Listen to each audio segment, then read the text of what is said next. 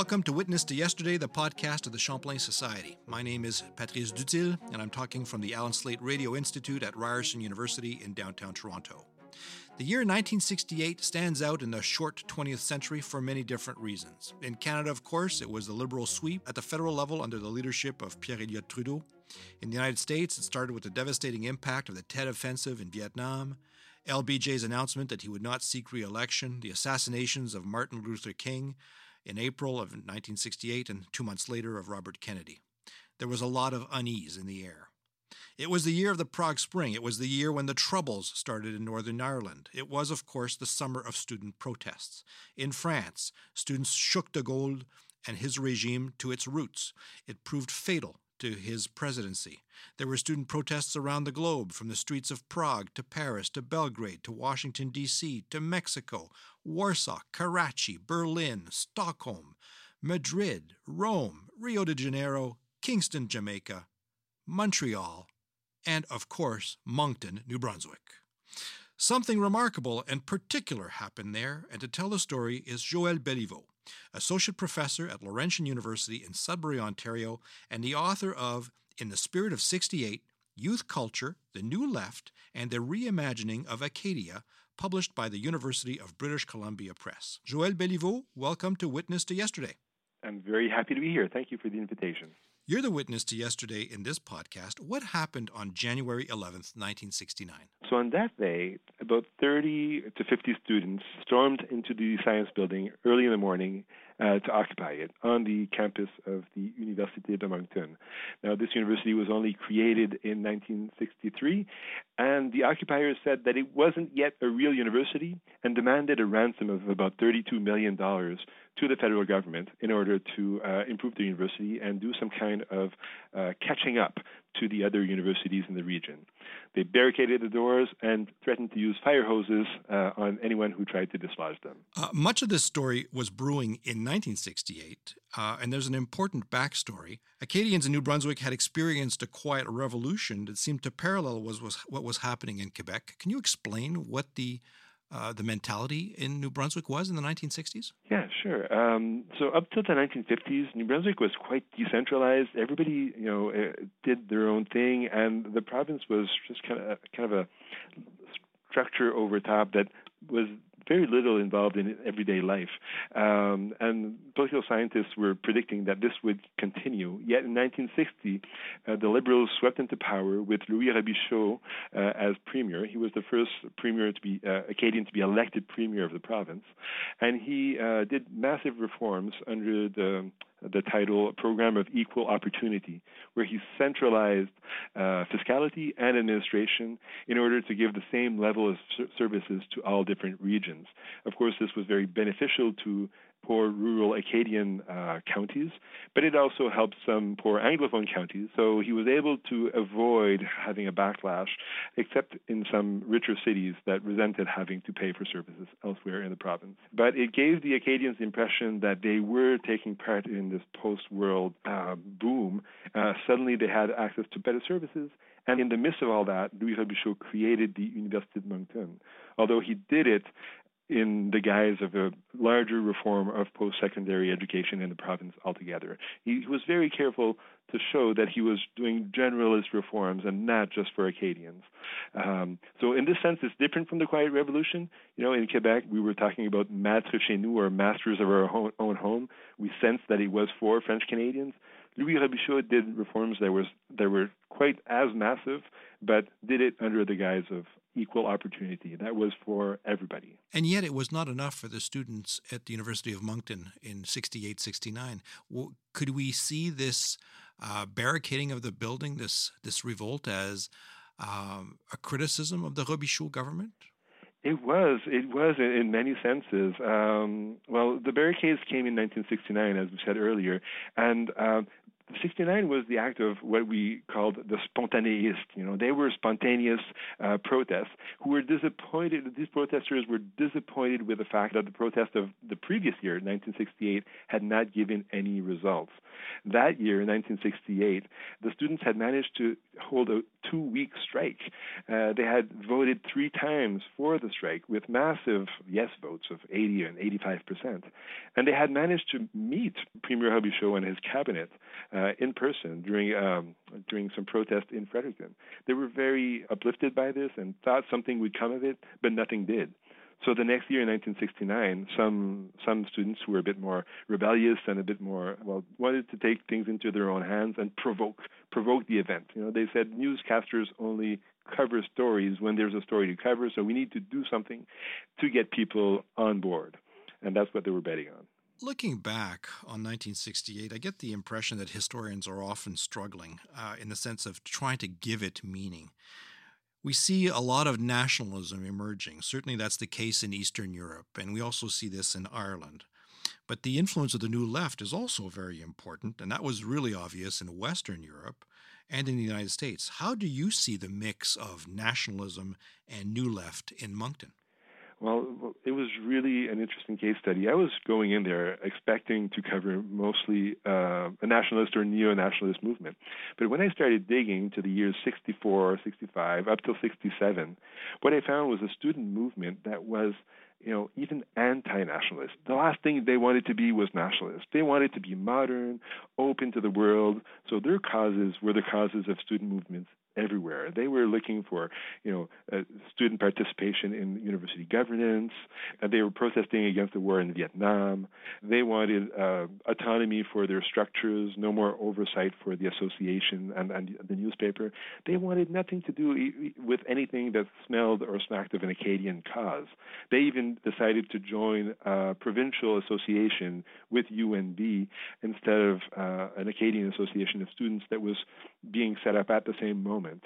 And at one point in '65, they had a poll on campus asking about a maritime union, which was a project that was floating around at that time. And a big majority said, yes, let's do it. It'll be good for modernization and so on. So they weren't overly concerned with culture. And then something shifted in 1968. The book is called The Spirit of '68. Mm-hmm. In French, I talk about the 1968 moment. There's just a perfect storm that arrives.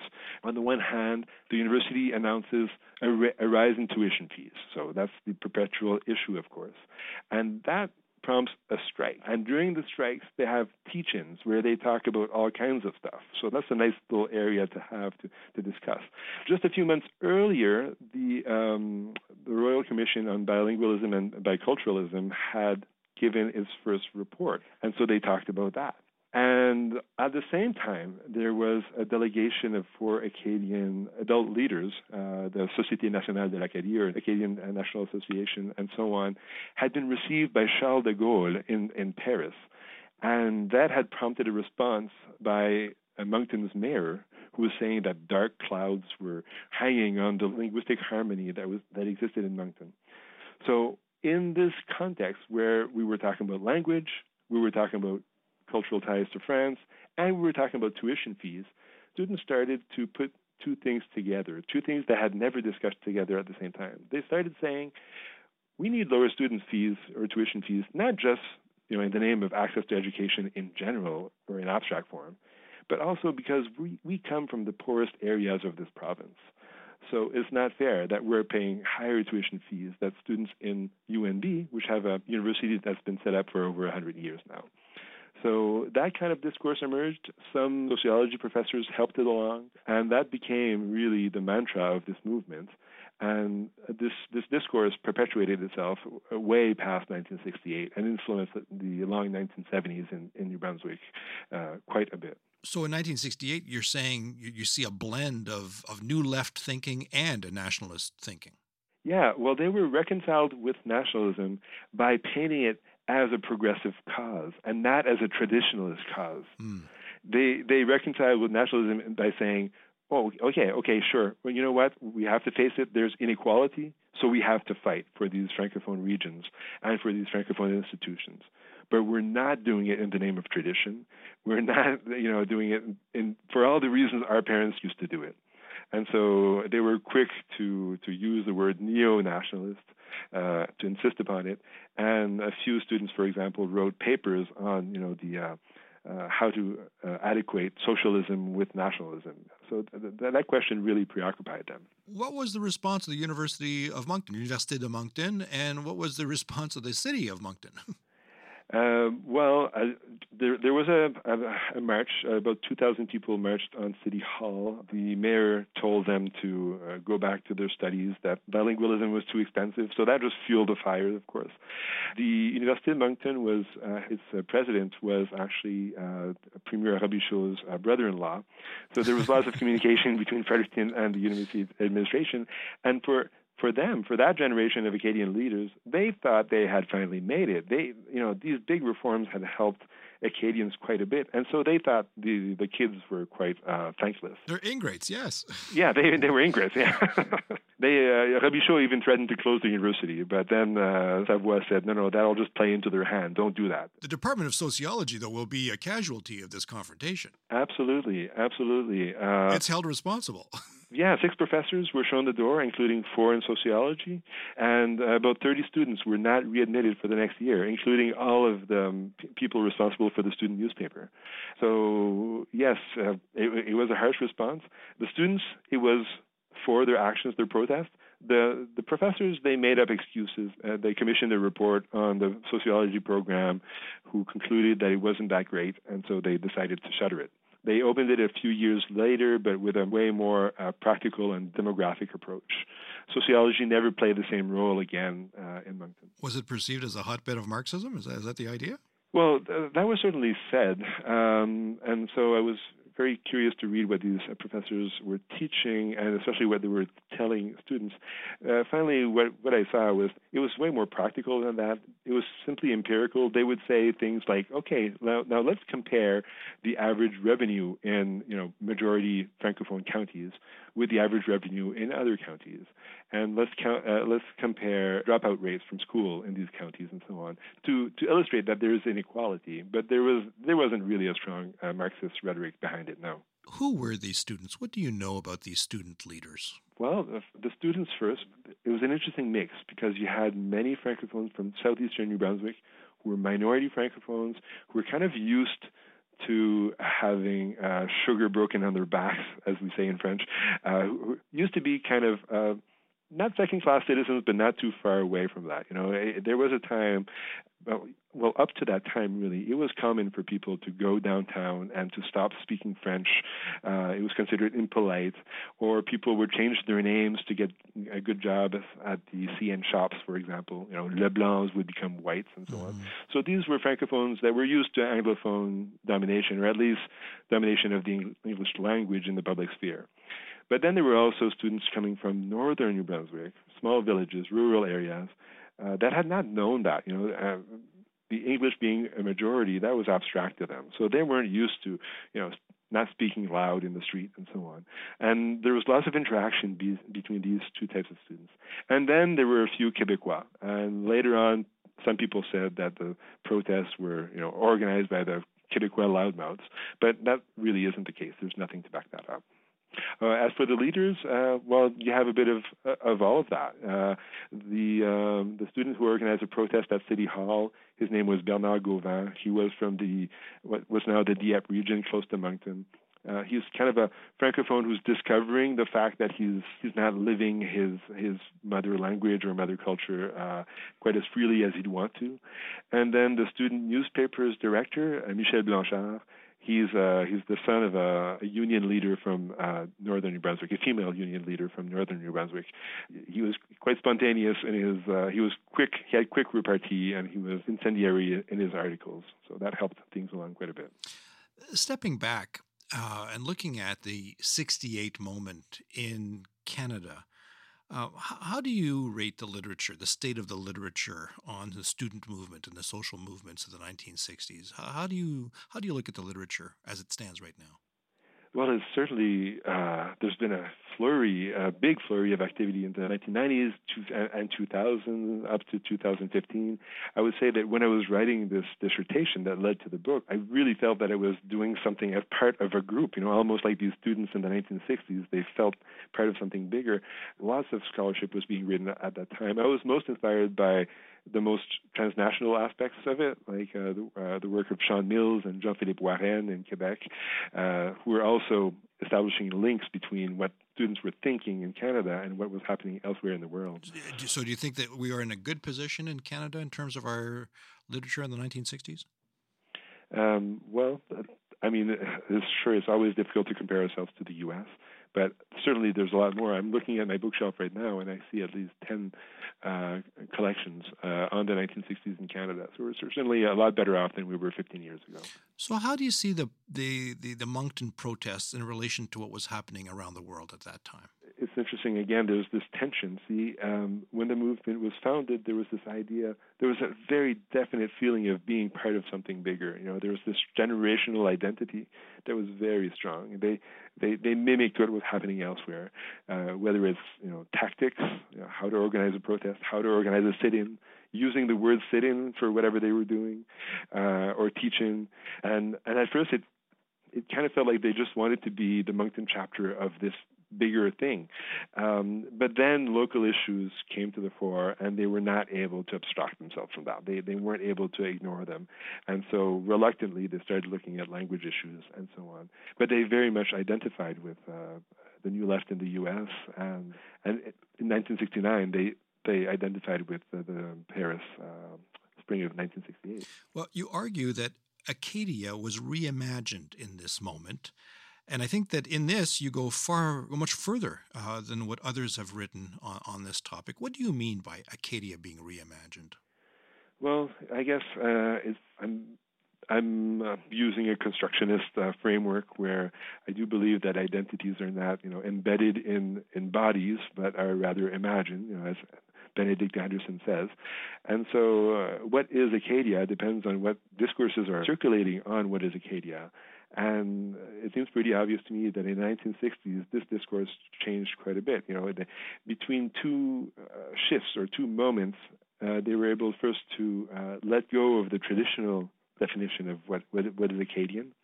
We didn't talk about that too much, but the mid-1960s was all about modernity and liberalism and taking one's place in New Brunswick society, in the Maritime Society, in Canadian society. And that was the students who were speaking that way, but even Acadian leaders. Nationalism was on the wane. There was this big hope that we could modernize, remain francophone, but even the name Acadian was being swept to the wayside. That was passé. So that was the first movement. And the second movement is this neo-nationalist movement that happens where people reinterpret what it means to be Acadian, take out a lot of the traditional content, and say, well, an Acadian is someone who speaks French, certainly, who comes from these counties, and who's dominated. So they transform the linguistic issue into a social justice issue. So in that sense, there's reinvention. And Michael Popliansky in Regina is working on the 70s and shows that this neo-nationalist movement will certainly reintegrate many aspects of traditional nationalism later on. But I think this shift was very important for people not to think of language issues as something like a rear guard. What's the expression for that? A rear guard combat. Mm-hmm. They saw it as something that was modern. And I think that when you look at francophones in some other parts of the country, there has been some reinvention, but there's also the idea that it's something that's a bit traditional. You've partly anticipated my next question, which was, what do you think is the legacy of what happened in 68, 69, and 70 at the University of Moncton? The legacy has many aspects. First of all, this discourse on equality permeated the 1970s. In 1972, there was a political party called Le Parti Acadien, or the Acadian Party, that was founded. It's an extension of this new discourse created by the students to other spheres of activity. They're asking for decentralization or even partition of the province and so on. Another issue that became big at that moment was the school issue. School commissions were being run in a bilingual fashion, and people started asking for distinct institutions, school institutions for Acadians. And in 1974 already, duality in education was created. So there's this idea of duality that is added in New Brunswick, above and beyond bilingualism, the idea that the community deserves its own institutions, which was later even recognized by Law 88, which recognizes that there are two linguistic and cultural communities in New Brunswick. So I think the political implications have been very important. And right now, as we speak in 2020, much of this legacy is being put into question again. There is linguistic unrest again in New Brunswick, and it remains to be seen whether this compromise stays. So the spirit of '68 might still have some lasting echoes. We'll see. Yeah, we'll see. There's certainly a lively discussion going on right now in New Brunswick. I have to ask you in closing the classic Champlain Society question. What were your sources for this book? Were you able to interview some of the people who were the key actors in these events? I did interview some informally, did use a bit of that, but mostly it's first the student newspapers, secondly the local newspapers, both French and English, and the real treasure trove was a fund that's found at the Université de Laval, Laval University. They have the Fond Pierre Perrault. Pierre Perrault was a filmmaker, a documentary filmmaker for the National Film Board. He came to New Brunswick in '68, again in '68 in summer, and in '69 again. He filmed many of these protests. He filmed many of the meetings that the students had when there was nobody else around. He did interviews, and all of that is kept at Laval. So it was really a treasure trove where you could see students discussing between themselves and arguing between themselves. So you could really follow their logic. So you actually see footage? You actually have footage? Unfortunately, the footage is lost except for the actual film. But Pierre Perrault was a workaholic. He actually transcribed about 30 hours of film. Oh, really? Completely.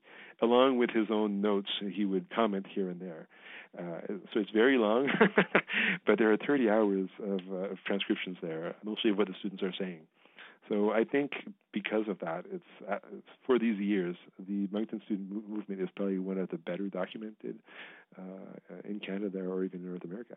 Well, it's a very, very captivating story, and I thank you for writing in the spirit of '68. Thanks for being my guest today, Joël Béliveau. It was my pleasure. That was Joël Béliveau, Associate Professor at Laurentian University in Sudbury, Ontario, and the author of In the Spirit of '68, Youth Culture, the New Left, and the Reimagining of Acadia, published by the University of British Columbia Press. You've been listening to Witness to Yesterday, the Champlain Society podcast on Canadian history. Please visit our website at champlainsociety.ca, where you'll find more about what the Society does, including its publications, its blogs, and more about these podcasts. There's even a place to become a member and sustainer of the Society if you like these conversations with historians about Canada's past. If you like this stuff, please let people know by using whatever social media you use. It would help spread the message, and we'd be really proud of your support. This podcast is made possible by the members of the Champlain Society. Thank you. Thanks also to the Hudson's Bay Company History Foundation and the L.R. Wilson Institute for History at McMaster University for their support of these recordings. My name is Patrice Dutil. This interview was recorded in the Allen Slate Radio Institute of Ryerson University on March 4th, 2020, and produced by Jessica Schmidt. Thank you, everybody, and we'll see you next time.